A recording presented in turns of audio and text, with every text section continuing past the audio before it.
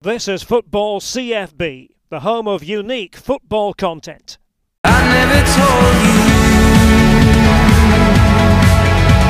you scared off the vultures. I never told you,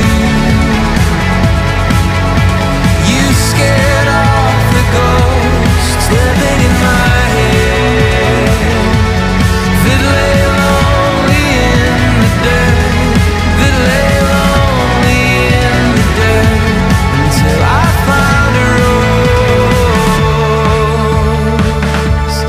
Absolutely delighted to be joined on Football CFB this evening by Warren Barton. A very interesting career. It went from Maidstone United to Newcastle United, Wimbledon in between. Wimbledon also came after.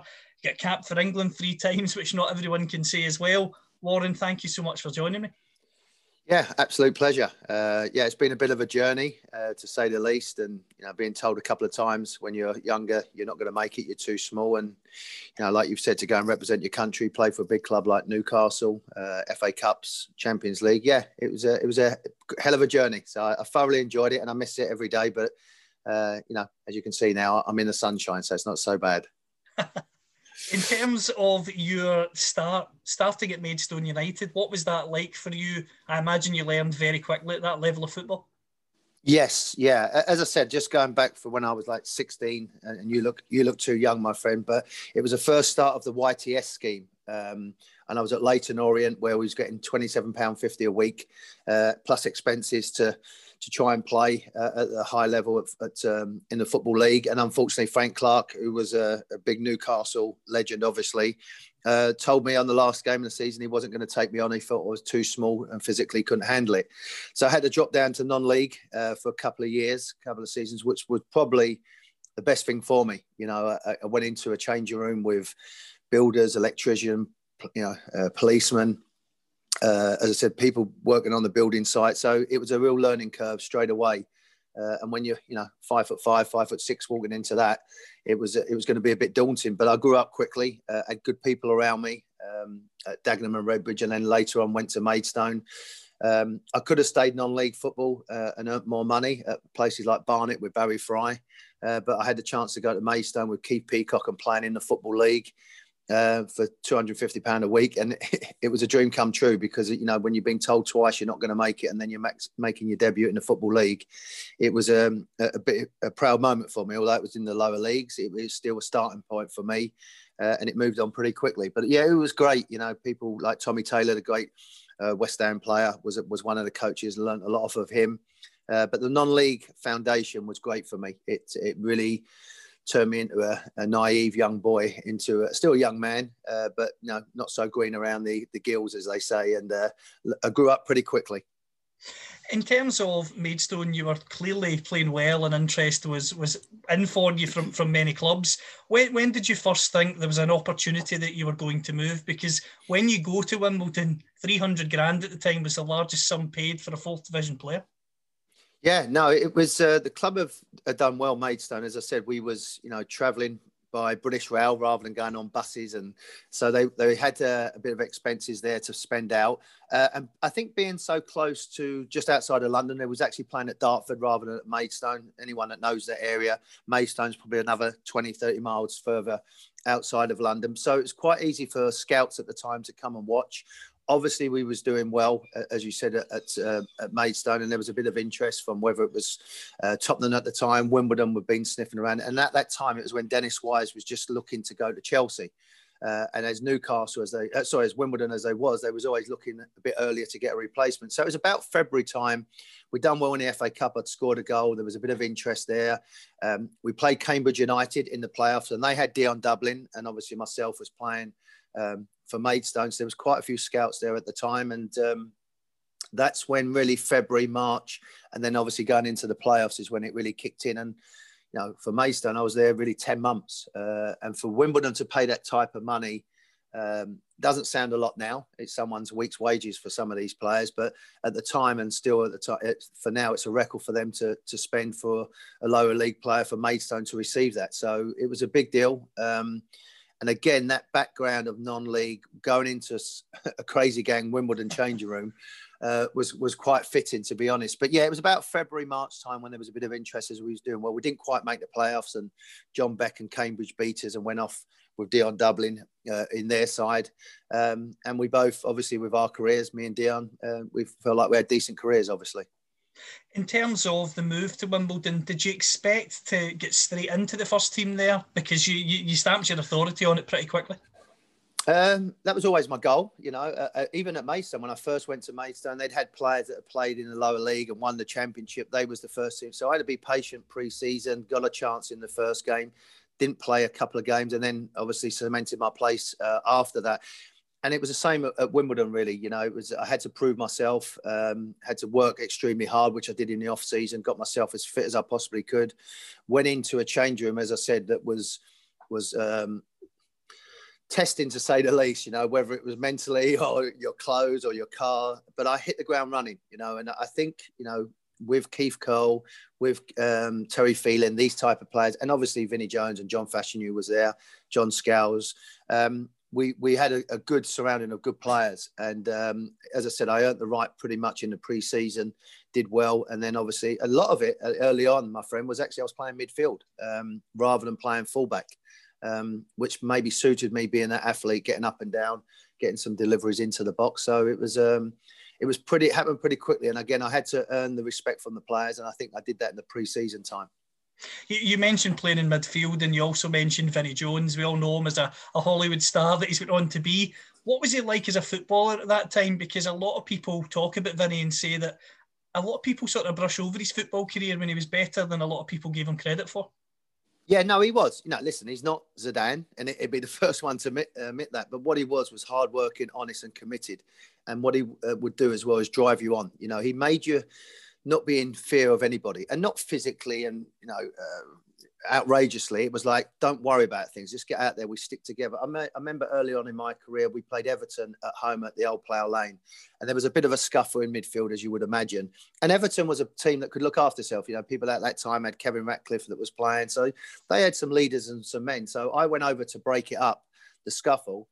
John Fashanu come over. Pushed me out the way, went flying. We went into the changing room at half time, and he said, don't ever do that again. I said, what do you mean? He went, it's always us against them. No matter what it is, it's us against them. And Arsenal had that sort of mentality with Adams and Winterburn and Keown. They would all go flying over. And we had to do that because we didn't maybe have the ability. So earlier on with Vinny, it was about sticking together. We maybe didn't have the resources, but with hard work, effort, we'd all got a little bit of a chip on our shoulder because we'd been rejected somewhere along the line in our career. And we wanted to prove the point. And that's where we was sticking together. And we'd win a lot of games, whether it was against Norwich, Coventry, Southampton. We'd win it in the tunnel before we even got out there. And, as I said, we had some good players, players that went on to represent, people like Terry Phelan and Keith going for England, myself, England, John Scowls. So we had some people that played at a high level. And Vinny was a big part of that. His career, he would always afterwards with Mick Hartford, another well-known player. Mick was the first one really after Tommy Taylor as a player would say, come and do some crossing, come and do some finishing. And Vinny would be the same. And Vinny would have a word in your ear if you was getting a little bit carried away. Look, your time will come. You will get your move, but you just have to be patient. Wimbledon fascinate me. As I say, you mentioned my age earlier. I'm 25, but I love looking back at the Premier League years and even the years before the Premier League. When you look at that Wimbledon team, you didn't have the biggest budget. You didn't have the most glamorous facilities compared to maybe some of the clubs in the Premier League now. But under Joe Kinnear in particular, when he comes in, you always punched above your weight, finishing in the top flight. You finished 6th in the league, which when you consider the size of Wimbledon and the resources and facilities you had compared to your rivals is pretty extraordinary. Yeah, it's fascinating what we did. And you'd say you're really curious about Wimbledon. A quick story, when I first got into the England setup, you had people like Paul Ince, David Platt, Wrighty was there, and they would ask me about Wimbledon. They wasn't really worried about speaking about maybe Stan Collymore or someone else that was breaking into a team. They wanted to know, is Wimbledon really like that? Do you really do the things that you say and goes on? So there's a real interest about, when John Hartson signed for a record 7 million, the first thing they did was set all his clothes on fire. So, it wouldn't happen at any other club.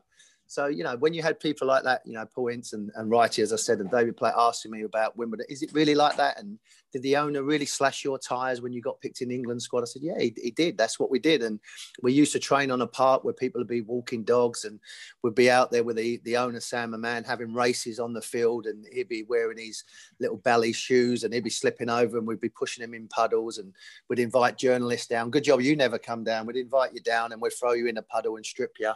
Them type of things we would do, and that was part of the culture that we had with Wimbledon, and that carried on into the field. And Joe Kinnear was perfect for that team.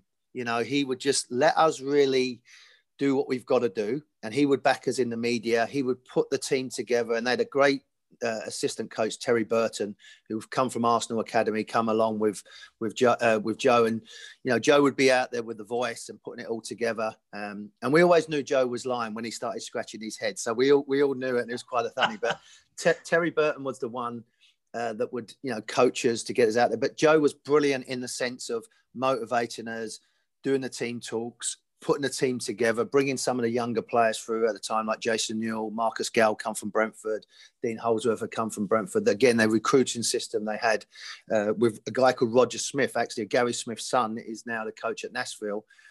He was there as well. So they had a great recruiting system, and it was more about the character than the players. So that's what they really bought into. And that's why we, as I said, finished in my season 6th, 8th, 9th and 10th.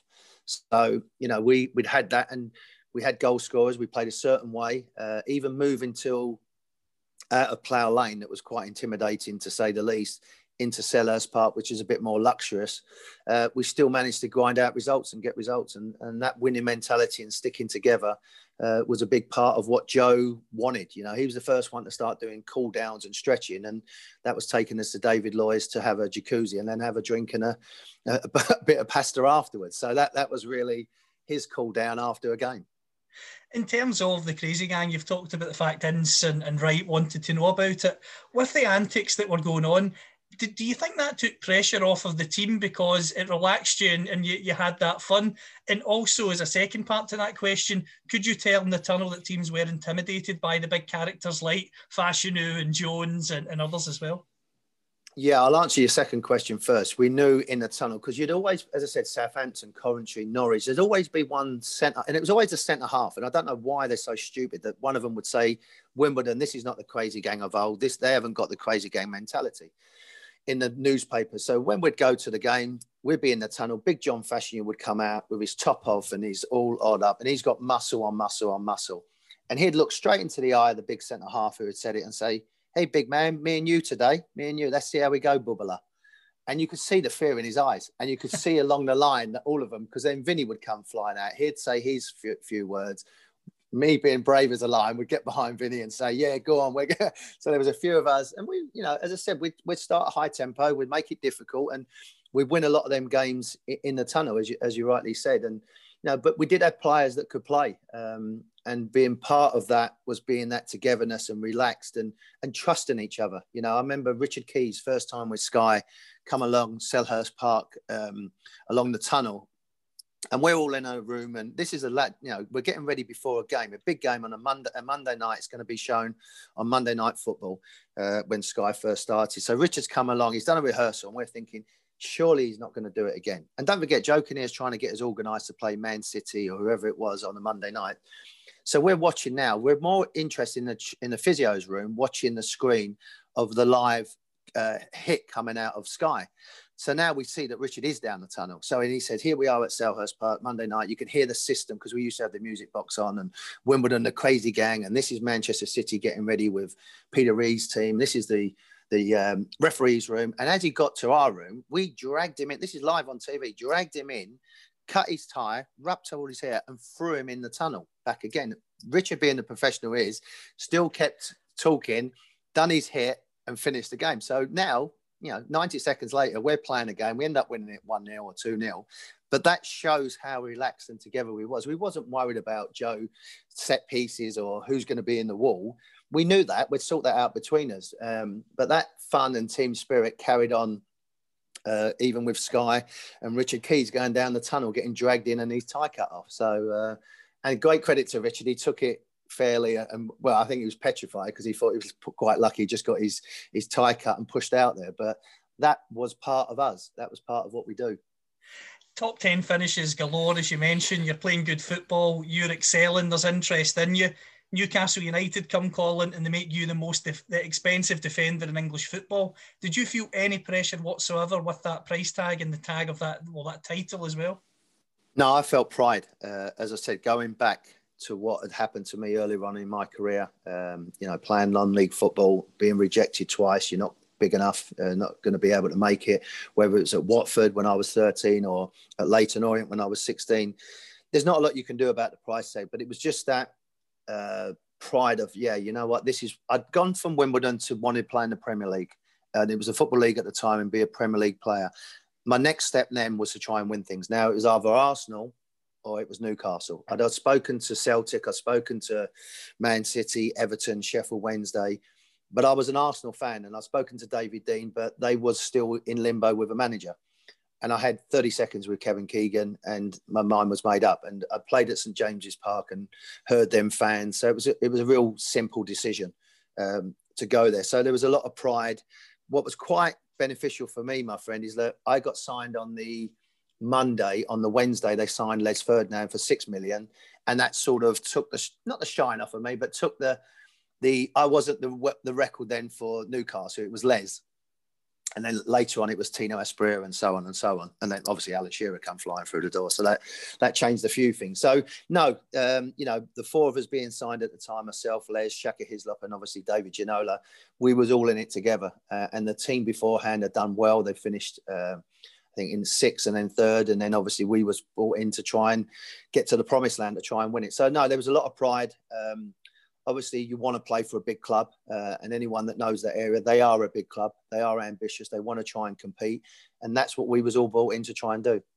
When you look at that Newcastle team in that era, it was iconic for being the entertainers on the park. Even the kits were iconic. Kevin Keegan at the time he still is a great media personality, but even then he was shining in the interviews and everyone wanted to speak to him. What was it like in that dressing room, especially as you got that 10-point lead over United? You mentioned Ginola, a big character. You mentioned Shaka Hislop, who seems like such a laid-back guy. You seem to have the perfect balance for so much of that season. Yeah, I mean, it was quite, surreal at the time because we was just riding the wave. The city of Newcastle was vibrant. There was building going on, construction everywhere. People in the city was queuing for at midnight to get our shirts at the Adidas store with the Grandad collars. They was queuing up at midnight with 3,000-4,000 people. There was 10,000 people waiting for season tickets. Every time we went out, whether it was going out for a restaurant or you was just in the supermarket, people was asking about you. So it was a magnificent time. And, looking across a changing room and you're seeing someone, playing with David Ginola, some of the things he'd done, I'd never seen before or been on the same field as. And I, lucky enough, later on in my career, I played against Henry or Zidane, whoever it was. So, you play against quality players. And David was phenomenal at that time. Les was scoring goals. Peter Beardsley was one of my favourite players, being with him with England and Rob Lee and Steve Howie. Beresford I knew. Pavel Cernacek, Pav was in goal as well. So we had, real good players around there. And then you had David Batty, Tino. We felt we had a great chance, obviously. And we was riding the wave and it was coming easy. And then a little bit the mind game started with Sir Alex Ferguson. We started to change our formation slightly with Kevin. Before it was really, a rigid 4-4-2, if you like. And then Peter and Les up front, and it was working like a dream. Tino come in, give us a little bit of a spark, and then change the system a little. And it wasn't Tino, it was Kevin's. Kevin made the decision, and we lost our balance. And it was like anything; it was having like sand in your hands, and it was just slipping through because the harder we tried, the worse it got. Some credit to United; they kept plugging away. Schmeichel was saving, Cantona was scoring. And they just kept on chipping away. And unfortunately, in the end, we didn't have that mental resilience and toughness just to get us over the finishing line. But it was a wonderful time. It was a magnificent time. Like you said, it was iconic with the Premier League, the games against Liverpool, the 4-3s, the 5-0 against Man United. All these games that we had was iconic in the history of the Premier League. And you put on top of that the style of football that we played. They talk about City, how they play. We was having our fullbacks playing as wingers. So, you know, that's how different it was at the time. And, you know, the style of football was wonderful, and the people that it was with. And I think it shows you now, we're all on a WhatsApp list as well. Social media, we always keep in contact, whether it's Tino in Colombia or John Beresford in Sheffield. You know, we always keep in contact with everybody. And it was a wonderful time and a great time of my life, and a life I never forget. And that's why when I look at what's happening at the moment, I get so upset and frustrated, because I care, because that club gave me everything, and I gave it everything. And, you know, that's when we had a magnificent time with Kevin and then Sir Bobby. I really have that affinity with the club, and I just want them to do well. I want them to do what a Leicester have done, you know, or not even a Man United or a Man City, or, you know, win title after title, but win something for the fans, not for us, not for anything else, but for two reasons. The club deserve it, the football club, and what's gone on before with all the history of the club, and the fans. And that's not being patronising, that's being honest. Absolutely, I would agree with that. I think so many people listening would agree with that as well. And you mentioned Les Ferdinand. I was fortunate enough to speak to Les a few months ago. Great guy as well as a great player. You also played with Alan Shearer. You talked about that attacking style where, as a fullback, you're basically a winner and a winger and you're bombing on. Are Les and Alan the perfect strikers when you're playing that sort of system, because they can hold the ball up, but also if you fire a cross in that they have to get on the end of, they'll do everything they can to get there as well? Yeah, the way I look at them too is that they make a bad ball into a good ball, you know, and there's a few times I'd hit a ball and, you know, all of a sudden they'd be there and they'd find it. And they anticipated if you was under pressure as a fullback, they'd make the run in behind, or they'd come short, or they'd just spin on the shoulder of the centre half and go the other direction.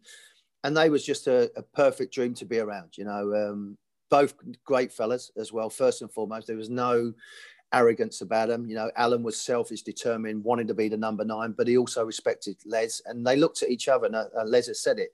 Now, and whether it was the Arsenal back 4 or whether it was a lower league back 4, they'd say, do you fancy it today? Because these lot won't be able to handle it, and they won't be able to handle it. And if they do on their day, Alan and Les, no one could handle them. You know, they was magnificent and intelligent players as well. And like you said, you could put a ball into the area and Les's hang time was phenomenal. You know, Alan was a ruthless striker, is a ruthless striker. He would just score goals. Les, with his aerial threat and his runs and his pace, would do the other side for Alan, but both of them were scoring goals. I mean, in the first season, they got 50 goals between them, or 50-odd goals between them. So they was phenomenal. And throw in Peter Beardsley in the middle of that, it was trying to give him the ball. So it wasn't just about crossing balls. You had someone like Peter that could feed him a pass. When you look at that entertainers team, you've talked about the impact Kevin Keegan had on it. Were you surprised at all when he left at the time that he did, and obviously was replaced by Kenny Dalglish, who was another massive name in football? Yeah, we was totally shocked. You know, we obviously there was rumours about the club going on the stock exchange, and maybe the purse strings was going to be tightened, but we thought that's not a lot. We just beat Tottenham 7-1 at home in New Year's Day, or the 2nd of January. So we thought there's nothing. We was getting ready for Aston Villa, and it was just a total shock for everybody, you know.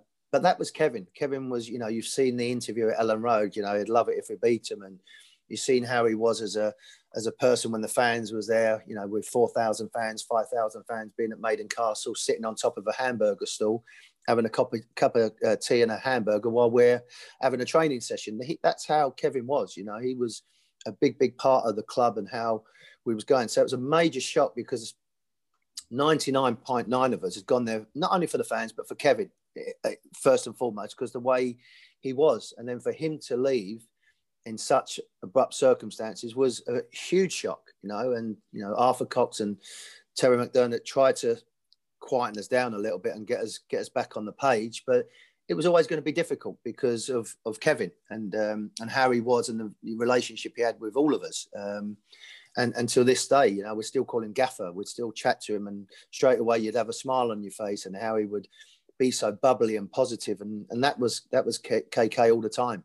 And then for Kenny to come in, obviously it was instant respect. You know, he'd actually tried to buy me at Blackburn, which was always nice, because you think, well, then he's got a side for you there. But again, what a great football man. You know, maybe didn't have the charisma as KK, but football knowledge, looking after you as a player, intelligence, handling pressure. You know, he took it all on his shoulders, and he didn't have to. Sometimes he was too honest, you know, and that's how Kenny Dalglish was. You know, we'd play poorly and he'd say this was wrong, that was wrong, rather than just saying, you know, we was crap today and we've got to get it right. But that's how Kenny Dalglish was.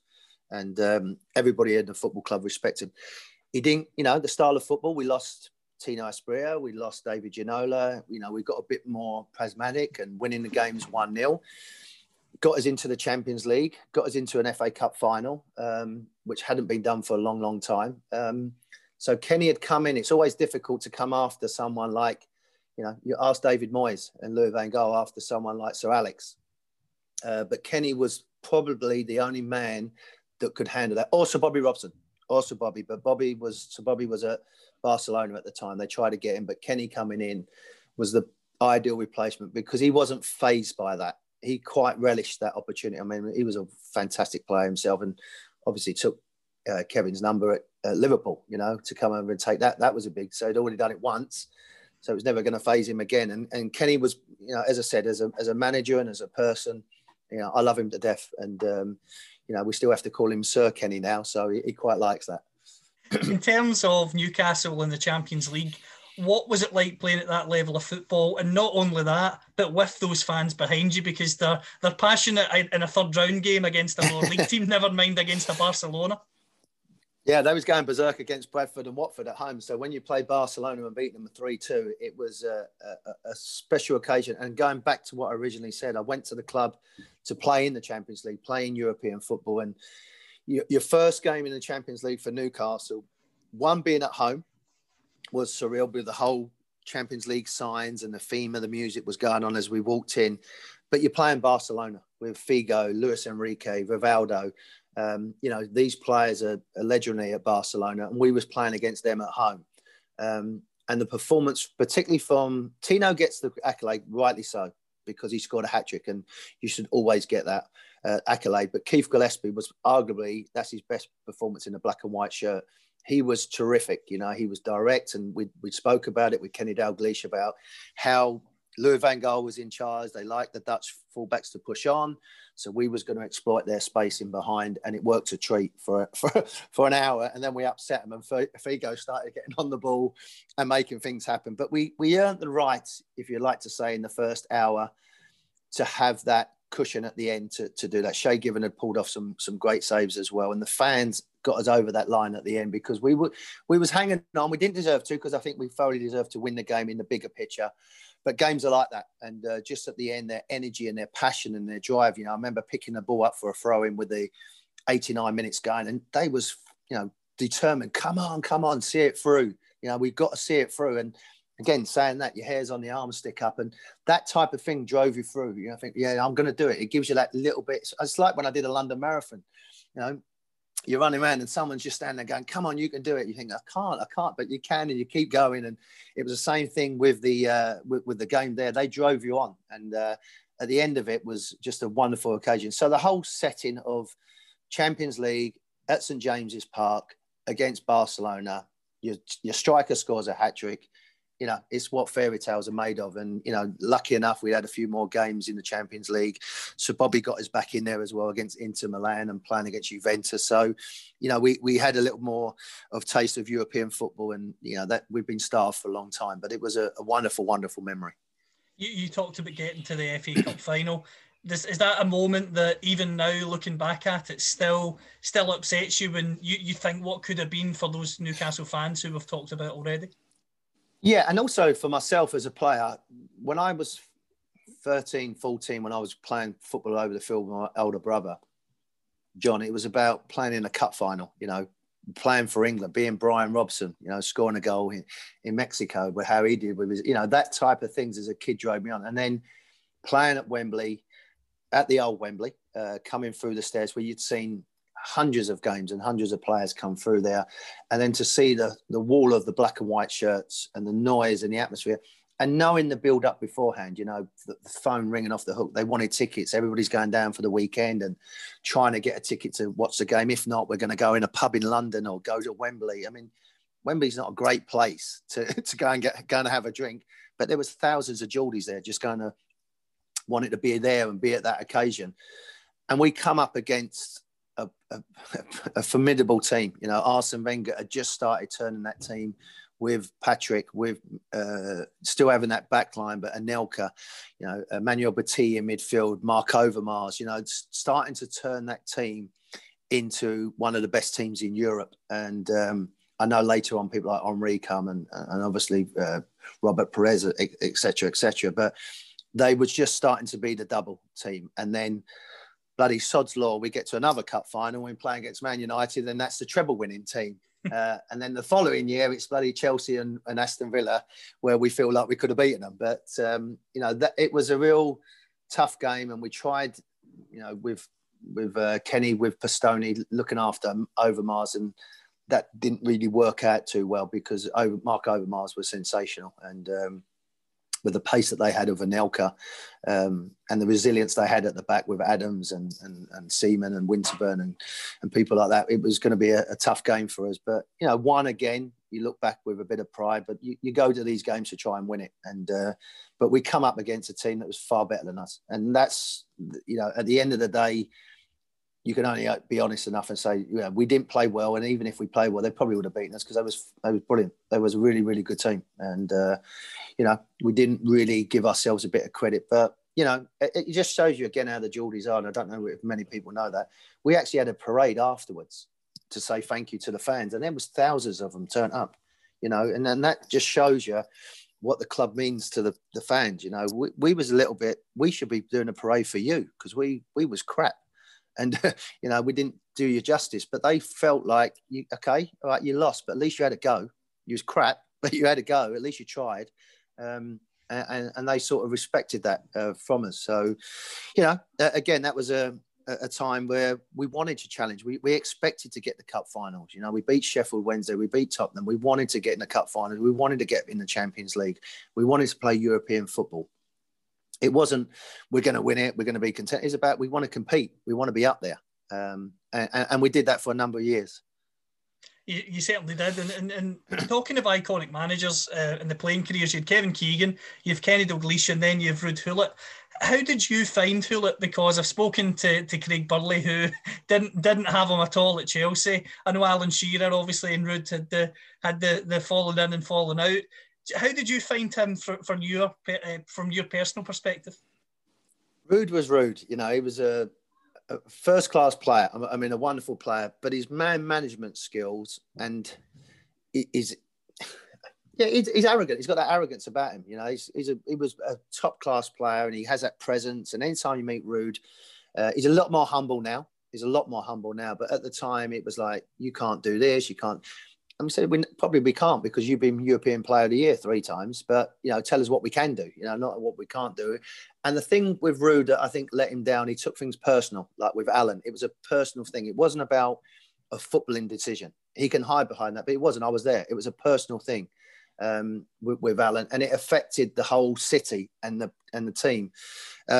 He promised sexy football. It wasn't particularly great, but as you know, it's funny. As a person, he's got so much charisma and style and, you know, knowledge and to be around. And you think, well, why don't you carry that into the changing room rather than being a bit of a, you know, as I said, being personal and, you know, digging people out and being patronising to people. You know, he's not like that. And then, but when he goes into being a manager, he was. And it was, as I said, it was a tough time.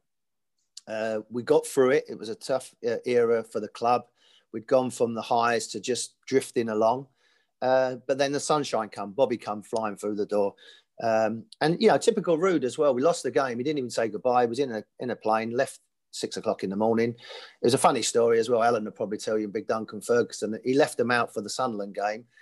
Alan and being Duncan, they dropped the kids off at school. They was at the changing room at the training ground at about 8:30, waiting for the manager to come. He'd already gone. He'd already packed his bags and gone. He weren't gonna go into his office with them two because they would have probably throttled him. But yeah, so yeah, again he left and off he went. So you know, it was a challenging time. It was a big name. You know, obviously a world-class player. He'd gone in there, but he was so disrespectful to, you know, people that have been highest level, not because they're friends, but people like Rob Lee, who'd been a great servant to the club, telling him to go and train with the kids, Stuart Pearce, Nikos Dabizas, and then bringing in what he was bringing in, it didn't sit right. You know, you do what you have to do because you're a player and you're actually playing for the shirt, not the manager. At this point, it's nice if you can play for the manager and the shirt, because that makes a winning recipe. But we was playing for the shirt, but you know, myself, Gary, Shay, it just didn't feel right with us, you know, because our mates was over the other field and they should have been with us, because they're putting players in that nowhere near as good as Rob or Stuart or whoever it was, you know. And that's how it was. So it was a difficult time. We got through it, and then, as I said, the sunshine broke, and Sir Bobby come flying through the door. You used the word sunshine, and I'm glad you've used that word, because obviously I've watched his documentary, see what you achieved at Ipswich, with England, abroad, of course, with Barcelona, PSV, and other clubs as well. What was he like to work with on a daily basis? Because everyone I've spoken to so far just says the same thing. He was warm, he was gentle, he was funny. He might get your name wrong sometimes, but you saw the sweet side of that as well. He was brilliant. He was the best I've ever had as a package, you know, with the media, his personality, with fans, with players, with the community, not just fans, but, you know, we'd go into hospitals and speak to nurses and doctors. He was just a gentleman. Knew the game like the back of his hand.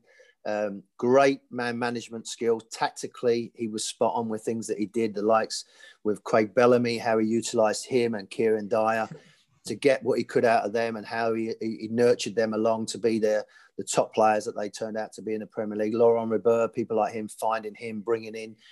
And what was something that was great with Sir Bobby, and Sir Alex had it to an extent, he knew how to use players enough just to where they wanted to be, and then he'd go and get in another direction. A quick example, two quick examples. The first player he bought when he came to the club, and he could have maybe got a few more, was Kevin Gallagher. And people was like, Kevin Gallagher, he's 32, 33, but he was brilliant for us. He would run the channels. He would play on the outside. His work rate, his commitment, his togetherness. He was fantastic for us. And it gave Craig, Kieran, that 6 months to adapt into what the Newcastle system was going to be under Sir Bobby Robson, playing on the front foot. The first thing he said to Alan as well, when he come in, on the Friday, why do you keep coming short? And Alan, being Alan, said, well, that effing idiot told me, rude, keep coming short. Bobby went, I want you to face the goal, to score goals. That's what you are. You're number 9. You go and score goals for this club. That's why you've got the number 9 on the back of your shirt. We play Sheffield Wednesday. The next day, we win 8-0. Alan gets 5 goals. There was no tactical genius, but it was just that comment that he did. And even with myself, you know, I was playing well and doing really well. I got to 33, and you know, I had a really good relationship with Bobby, and he helped me with my coaching badges, and everything I am today, I try and emulate as him as a man. You know, how he can, you know, open the door for a lady, let someone walk in, older people there, they sit down, whatever. That's how he was, you know. Whether someone was younger than him, he'd still be polite and a gentleman and speak to him. So a lot of the things he did, I take on board, and coaching and how he is with players. And he pulled me to the side. He said, look, you know, the time might have come, son, you know. And I said, no, Gaffer, you know, I've been his captain, you know, I've been his vice captain. And the season before, we got back into Europe. We're starting to do well. You know, as I said, Jermaine Genius was coming in, Laurent Maubert. You know, we was getting back into where we wanted to be. And he said, look, I don't know how much you're going to play. I don't want to take you to games and not play you, because, you know, you've been a big part of this club. You're one of my, if you like, the blue chip players. You can either stay and then we'll get you into the coaching team, because I know that you want to do that, or we'll help you move out. And I said, I want to play, Gaffer. I'm still only 33. I'm a long time retired. I'm still doing my badges, so I've got plenty of time for that. And then 2 months later, I was gone to Derby. And at the time, it was like, you know, I'd say to Rob Lee or Alan, I think I can play. But Aaron Hughes was coming along. Couple Griffin was coming along. There was just that younger, quicker, direct players was coming along. Now, and it took me a couple of years. He was right. It was absolutely right for me and Rob to go at that time, because Genius come in. As I said, Aaron Hughes come in. It was a great servant for the club. It was that time to turn it. And I still thought I had another 18 months to go at the club, because I signed and I thought I'm going to see my 18 months out and then I'd go into coaching. But he made that decision. And Fergie's done that with players. You know, how many times has you thought, wow, he's let a player go there. Why has he let him go? Then you think 2 months later, you know what? He was actually right. He was actually right, because this club's going here. And unfortunately for the player, like all of us, we get a bit older. And he said it was the right time to go. And at the time, it was like, I said to my wife, no, I can still play. I used to go and do some work with the fitness guy, and I can get my fitness. And I went to Derby, as I said, for 2 years there, and I gave it my all. But where Derby was and where Newcastle was totally different. You know, they're in a relegation battle and championship. And, you know, Newcastle was going on to get into the Champions League and play Inter Milan and, like I said, against Juventus. So that just shows you what he was like, his soccer brain. But he was just a gentleman. We miss him now. Football misses him. Not just, you know, his comments or how he was, just him as a person. You know, he was a good man. He was a good football man, and he was sorely missed and had a big impact in the Northeast because everybody wished we would have got him after KK.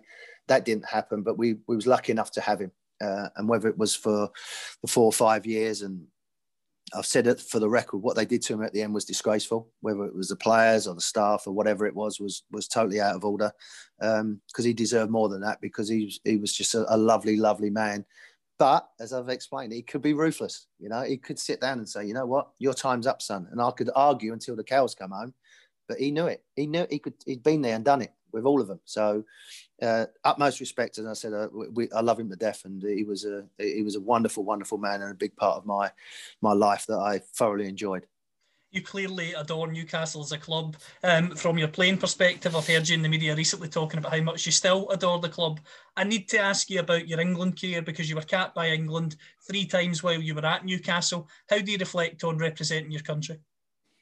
It's the biggest honour you can ever have. You know, as I said, playing in the cup finals and playing for England, for a young boy from Islington who told, you know, you're not going to make it to play. I would have loved to have played more, but obviously Gary Neville and David Beckham had a wonderful relationship and top class players, and was doing very well. And then obviously like people like Glenn Johnson was coming into it. So when I was trying to compete with the England, you had, you know, Rob Jones was at Liverpool, Earl Barrett was Aston Villa. You had Richard Hedgill was coming through at Man City, Paul Parker, you know, Lee Dixon, David Beardsley at QPR. There was about 7, 8 of us coming through at the time. But just a great honour. And Terry Venables, I must say, for the record, was a great coach. Was again, man management as good as anything at that time, particularly at that age. You know, Gazza, Adams, Merson, he could handle that lot. He knew how to make that lot tick, as well as someone like Gary Neville, you know, Alan Shearer, Teddy Sheringham. He knew how to make them tick as well. He was brilliant. And I was lucky enough to get involved with Graham Taylor as well earlier on, but I was only a young boy there, and he was a great football man as well. But Terry, as an international coach and playing for England, was brilliant. As I said, I would love to have more caps. There was times in my career I felt like I had the chance to do that. I got called in with Terry, with Glenn Hoddle as well, but you know, it wasn't to be. But at the end of it, I've got them, and no one can take them away from me.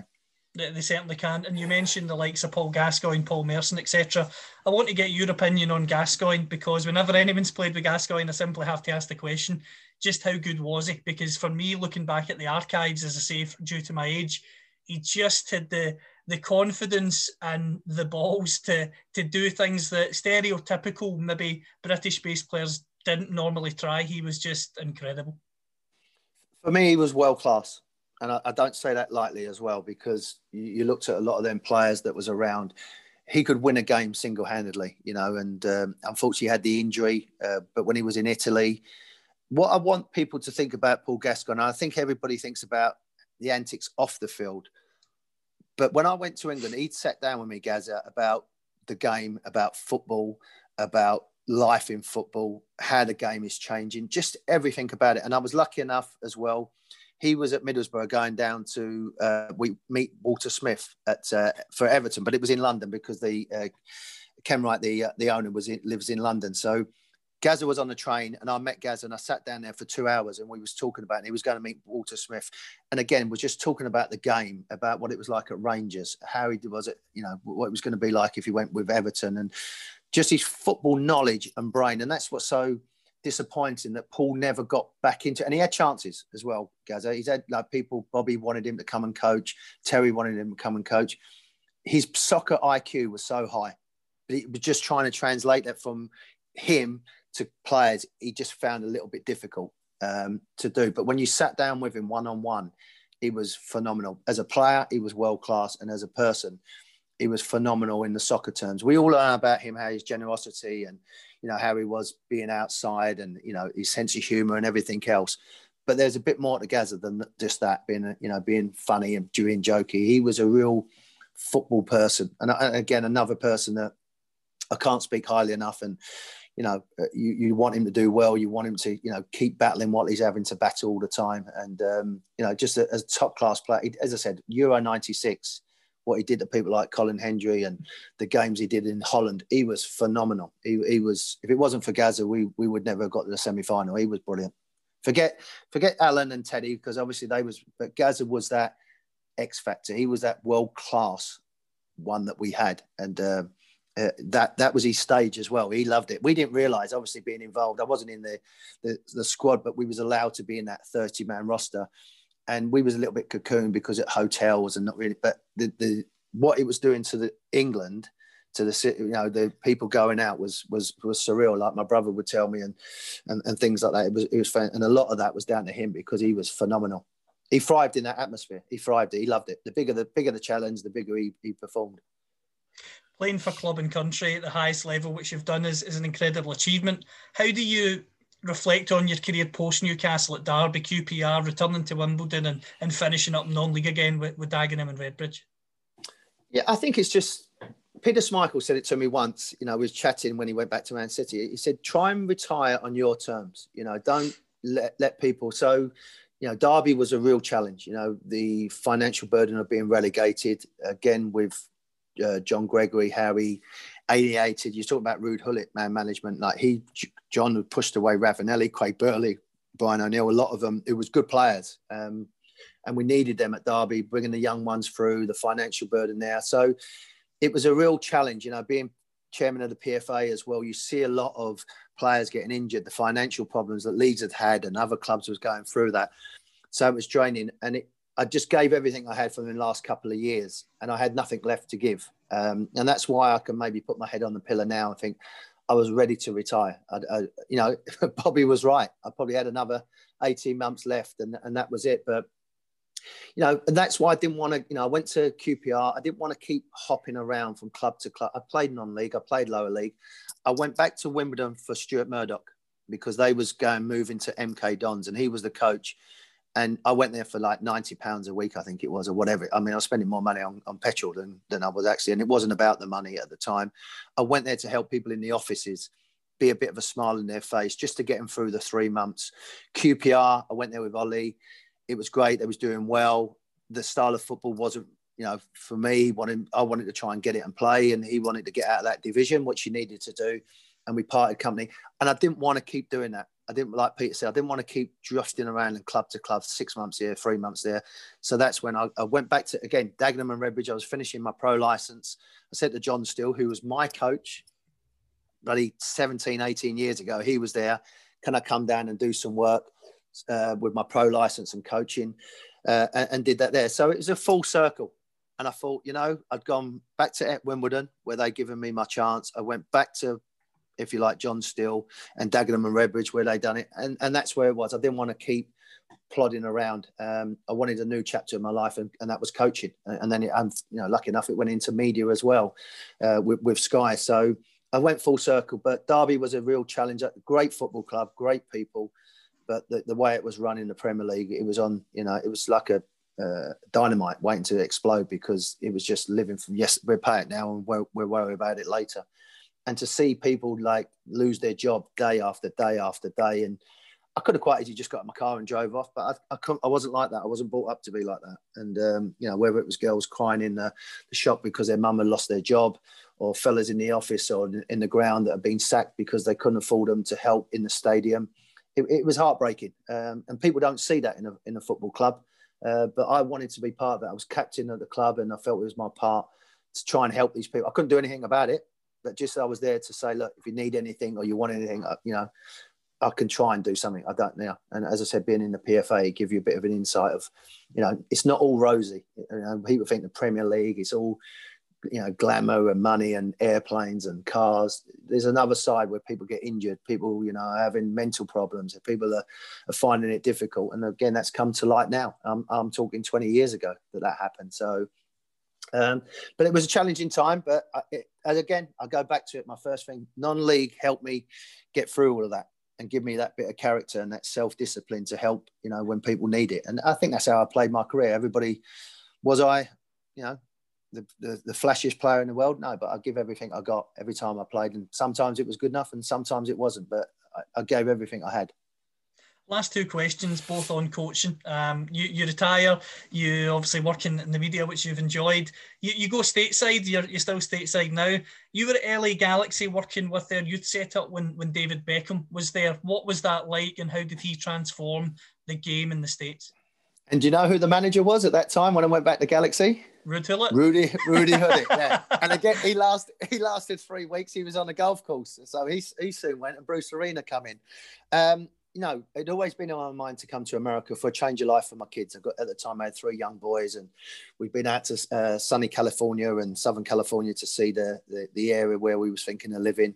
And it coincided well that, you know, I got the chance with a guy called Trevor James, who's coaching over here, with Sir Bobby Robson at Ipswich. They knew each other there, and they let me coach the academy. And it was great for me in the sense that it gave me an insight of what US soccer was about, you know, and, you know, going into fitness training and kids was turning up with Vans on and eating junk food. And I couldn't understand that, comprehend that. And I'm trying to change a little bit of mentality with some of the younger players. And we would do tournaments against like just local teams. You know, you're talking about LA Galaxy here. We would play against local teams. So it was a great learning curve about the college system, about, you know, super draft, all these things that you're hearing now. I was doing that 12 years ago, and finding out about the mentality. And, you know, with Bruce Arena walking in the changing room, you know, I'm trying to say to him, look, I've really got a good 17-year-old kid here. I think, you know, you need to have a look at him. Well, which college is he going to? Well, he ain't. He's not academic. He's either going to be on the streets or he might have a chance of being a professional footballer. Well, no, if he's not going to college, then I'm not going to have a look at him. So, you know, just getting through that and understanding what was going through, and to be here with my kids and to be able to pick them up from school and, you know, take them down the beach when we finished school and things like that. That was a big part of why I moved out here. But, you know, I missed the game. I missed football. What was nice in a way, I was doing the media with Fox because that was in Los Angeles, which is like an hour and a half away. So I was working with Fox with the Premier League, the Champions League, Bundesliga, Liga MX, MLS, World Cups, Gold Cups. So I've been lucky enough to be around, you know, that type of soccer for 12 years as well.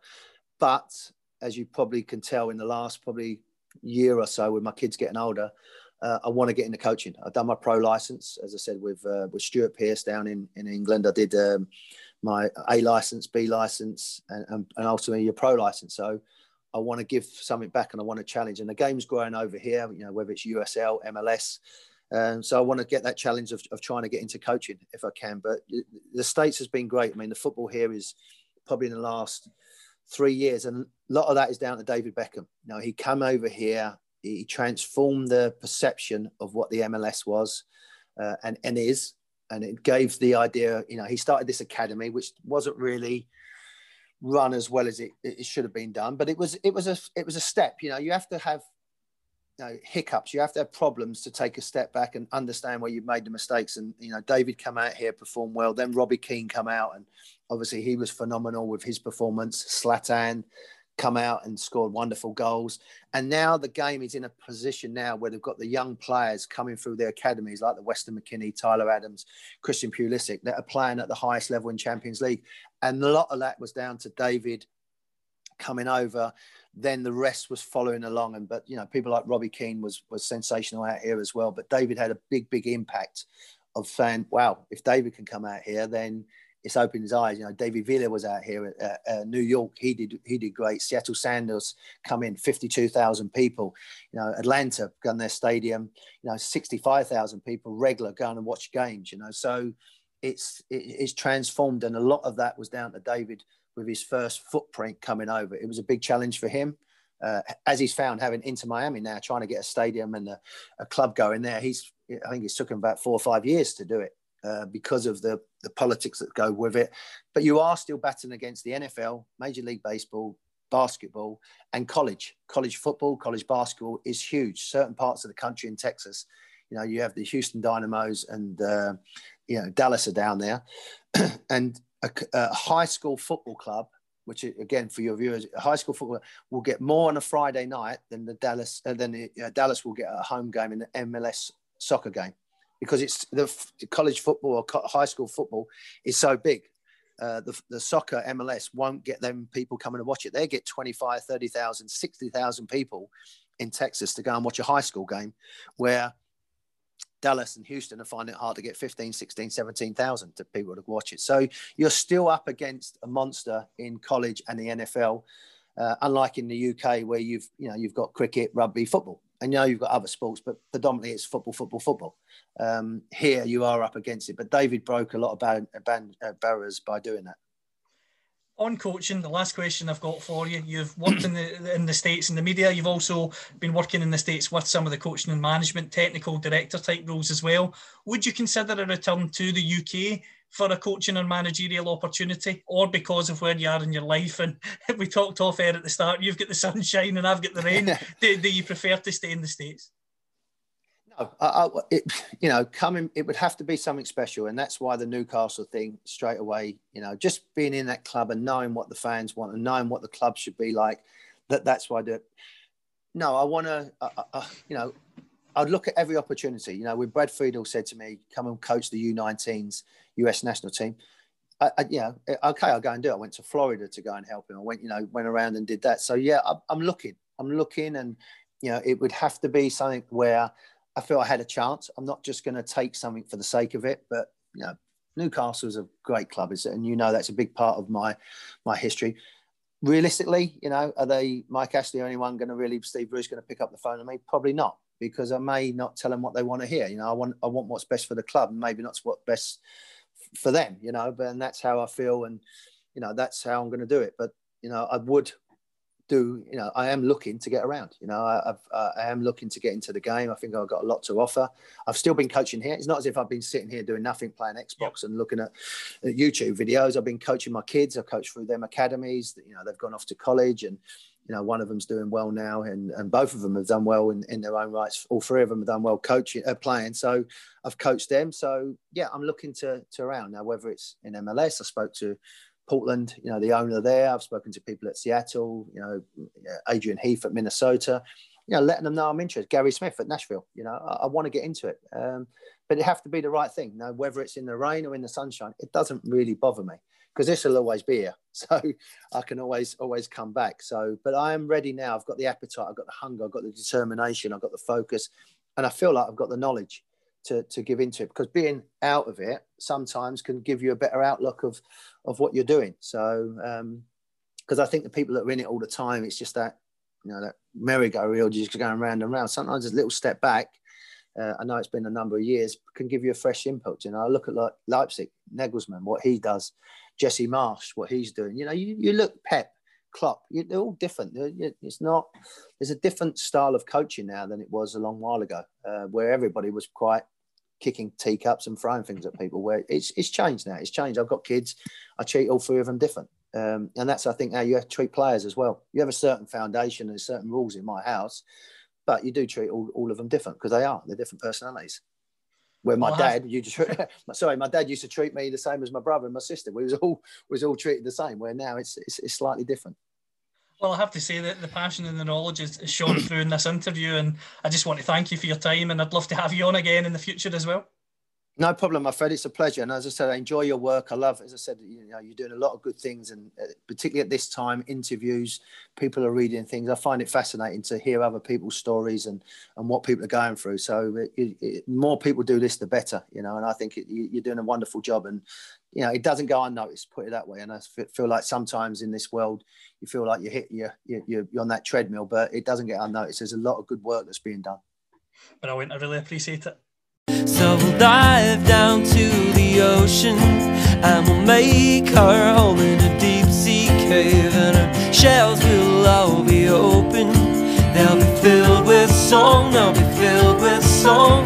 We'll dive down to the ocean, and we'll make our home in a deep sea cave, and our shells will all be open. They'll be filled with song, they'll be